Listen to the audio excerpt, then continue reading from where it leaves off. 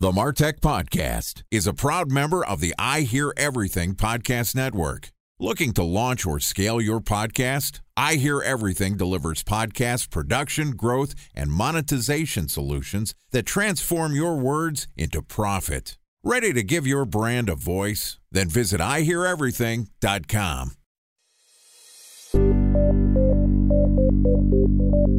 From advertising to software as a service to data. Across all of our programs and clients, we've seen a 55 to 65% open rate. Getting brands authentically integrated into content performs better than TV advertising.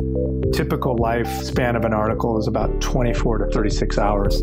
If we're reaching out to the right person with the right message and a clear call to action, then it's just a matter of timing.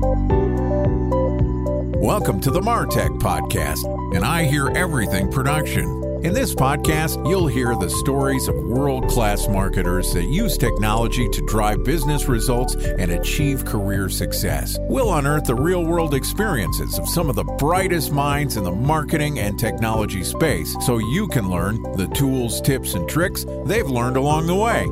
Now here's the host of the MarTech Podcast, Benjamin Shapiro.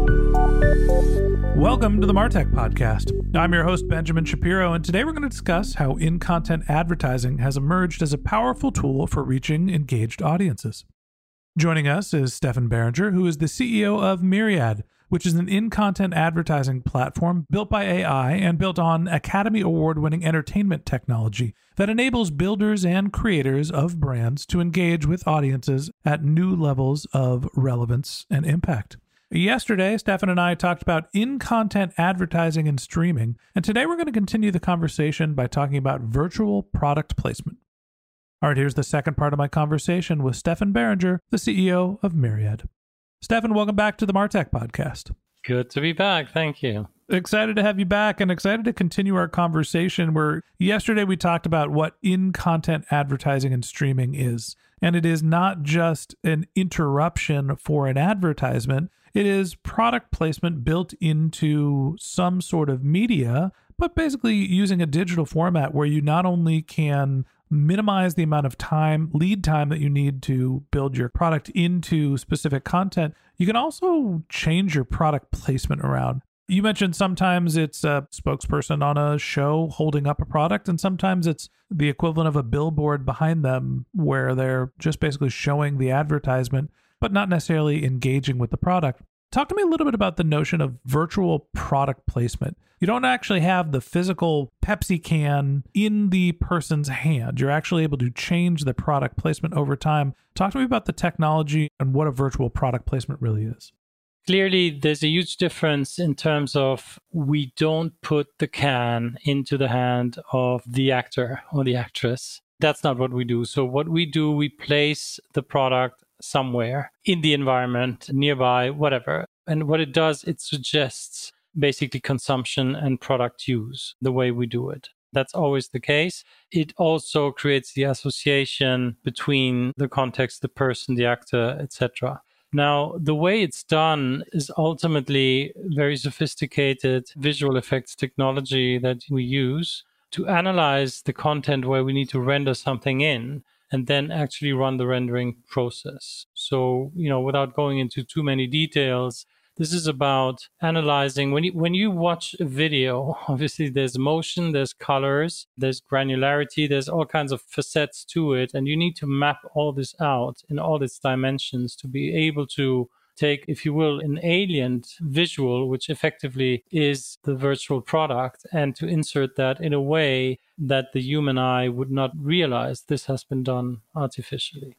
Okay. I used the example of the show Billions. Have you seen Billions? No, I haven't seen it. I don't honestly know how to describe Billions. It's a show about people with a lot of money, and they do highfalutin things, and they're always competitive with each other because apparently billionaires like to fight with other billionaires. But the reason why I bring up the show, and I mentioned this yesterday, is there's some sort of association with Billions where they have a relationship with a liquor distributor. They've got Heineken whenever they go out to a bar that they're drinking, or when they sit down and they're having a glass of whiskey, it's always some sort of a Michter's product. Now, they are engaging with the product. The actors are holding the glass of Heineken, they are putting it to their face, and they are drinking it. Is the virtual product placement that your company does replacing the Heineken can with a Michelob Ultra bottle? Or is it when they're in their bathroom, you can place a product on the shelf behind them that is not necessarily being engaged with? Like, what's the level of artificial placement that you're able to actually pull off? We can do pretty much all of these things that you've just mentioned. We can do the bathroom trick, but we've occasionally also replaced products that were originally in the content and in use by another product. Because oftentimes what happens is a production is shot in Mexico and there's a certain brand that was paying for it, but now there's a release in Spain, for instance, or somewhere, or not necessarily a Spanish-speaking language market, somewhere else. And the producer would be interested in remonetizing, but just with a different brand. So we also do these cleaning jobs, if you will, to clear the field and make ultimately the content available again for different insertions. So in a way, there's not really a limit to what you can do. I'd say, though, for the sake of scalability, of course, you will have certain standards that you aim for. And the cleaning job is a job that requires quite some time to get done. So it's not necessarily a scalable approach. So you're telling me the guys from Billions might have actually been drinking Bud Light, but there's an artificial intelligence that is putting Heineken in their hand? I doubt that. Okay. Not one of your clients. Gotcha. So tell me a little bit about the amount of product placement that we're actually being exposed to when we're watching our streaming television. Is it different on Netflix than Disney, than linear TV? This is very difficult to answer because, A, I'm not watching all the content every day, as you would imagine. You're not just sitting around watching TV? That was your guess. But guess what? I'm disappointing you now. No, I don't. So very difficult. And there's obviously no statistics. But let's just say that product placement has always been around. And increasingly, I think we're all seeing virtual product placement coming into the field. And it's going to be more and more. It will never be an excessive use of it because then we will be alienating the viewers. And that's not the purpose of the whole idea. But to quantify it for you is really, really difficult. Eventually, I'll switch on a virtual DVR and do the job for you. A special thanks to our presenting sponsor, Mutinex. Ready to take your team from I think to I know? Then join brands like Samsung, ING, and Asahi who make better marketing decisions with Mutinex. Mutinex Growth OX, the marketing mix modeling platform that makes measuring ROI fast, easy, and cost-effective. Request a demo at mutinex.co. That's MUTINEX.co. Time for a 1-minute break to hear from our presenting sponsor, Mutinex. In 1919, John Wanamaker said, "Half the money I spend on advertising is wasted. I just don't know which half." Well, the advertising landscape has changed since then, and instead of reaching your audience on 2 channels, you're probably reaching them on 20. Turns out John didn't know how easy he had it.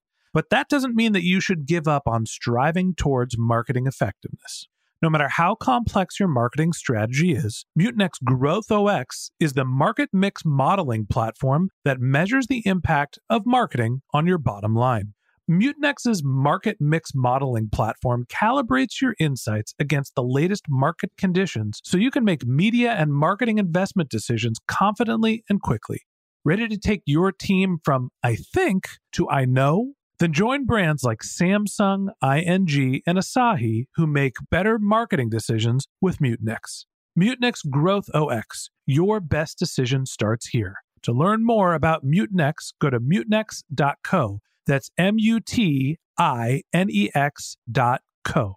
Okay, here's the rest of today's interview.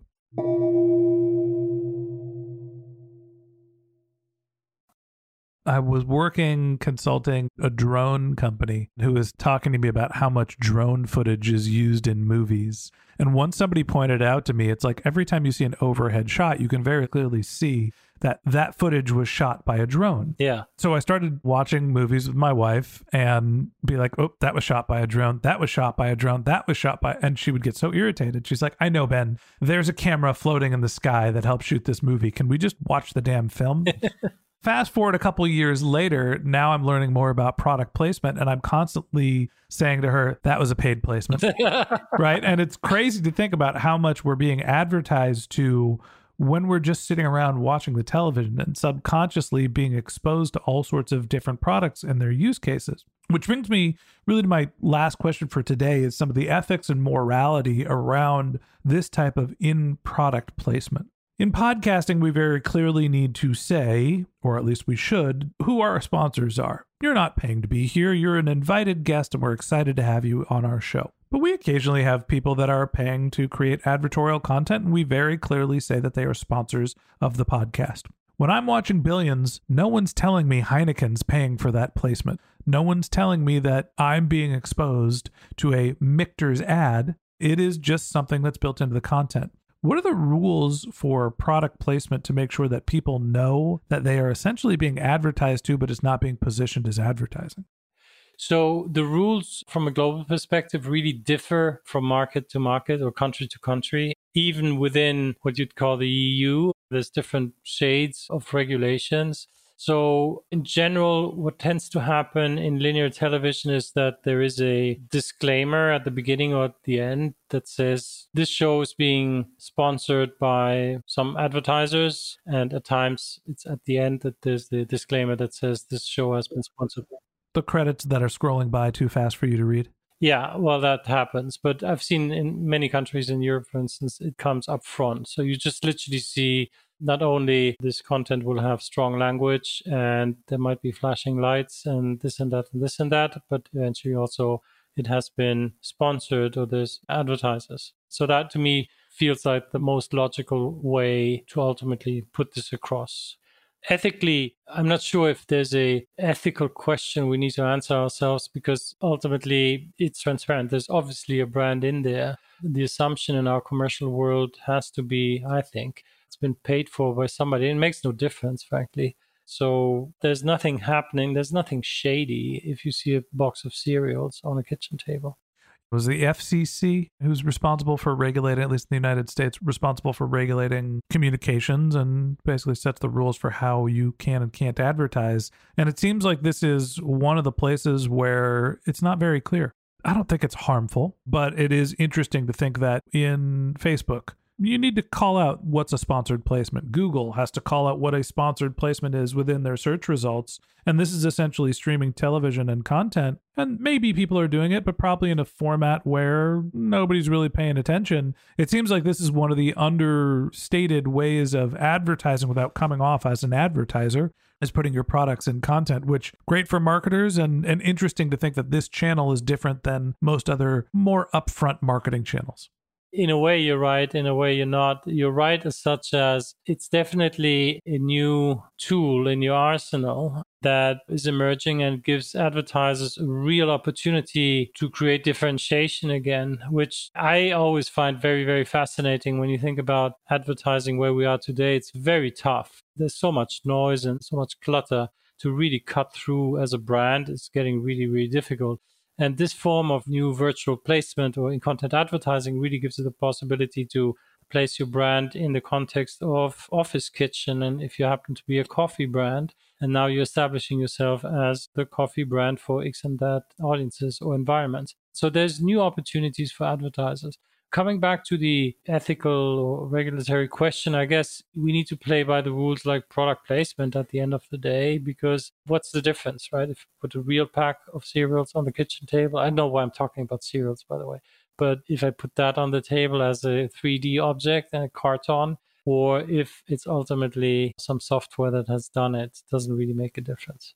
Yeah, at the end of the day, product placement is not necessarily a new concept. There you go. It goes back as long as we've had some sort of film or any sort of imagery that we're displaying. But this notion of virtual product placement where you don't actually have physical products in hands and on set means that, hey, maybe my dream can come true where the next time you see Top Gun and Tom Cruise is flying around, there's an I Hear Everything bumper sticker on the back of his plane. I think that's going to cost more than I could probably pay. But either way, Stephan, I appreciate you coming on the podcast and telling us a little bit about your channel of advertising. Sure. Thank you. All right, and that wraps up this episode of the Martech Podcast. Thanks for listening to my conversation with Stephan Beringer, the CEO of Mirriad. If you'd like to get in touch with Stephan, you can find a link to his LinkedIn profile in our show notes. You can contact him on Twitter. His handle is Stephan Beringer. That's StephanBeringer. Or you could visit his company's website, which is Mirriad.com, Mirriad.com. Just one more link in our show notes I'd like to tell you about. If you didn't have a chance to take notes while you were listening to this podcast, head over to martechpod.com, where we have summaries of all of our episodes and contact information for our guests. You can also subscribe to our weekly newsletter, and you can even sign up to be our next guest speaker on the Martech Podcast. Of course, you can always reach out on social media. Our handle is MartechPod, MarTechPod on Twitter, Instagram, and Facebook, or you can contact me directly. My handle on LinkedIn is Ben J. Shap, BenJShap. And if you haven't subscribed yet and you want a daily stream of marketing and technology knowledge in your podcast feed, we're going to publish an episode every day this year, so hit the subscribe button in your podcast app, and we'll be back in your feed tomorrow morning. All right, that's it for today, but until next time, my advice is to just focus on keeping your customers happy.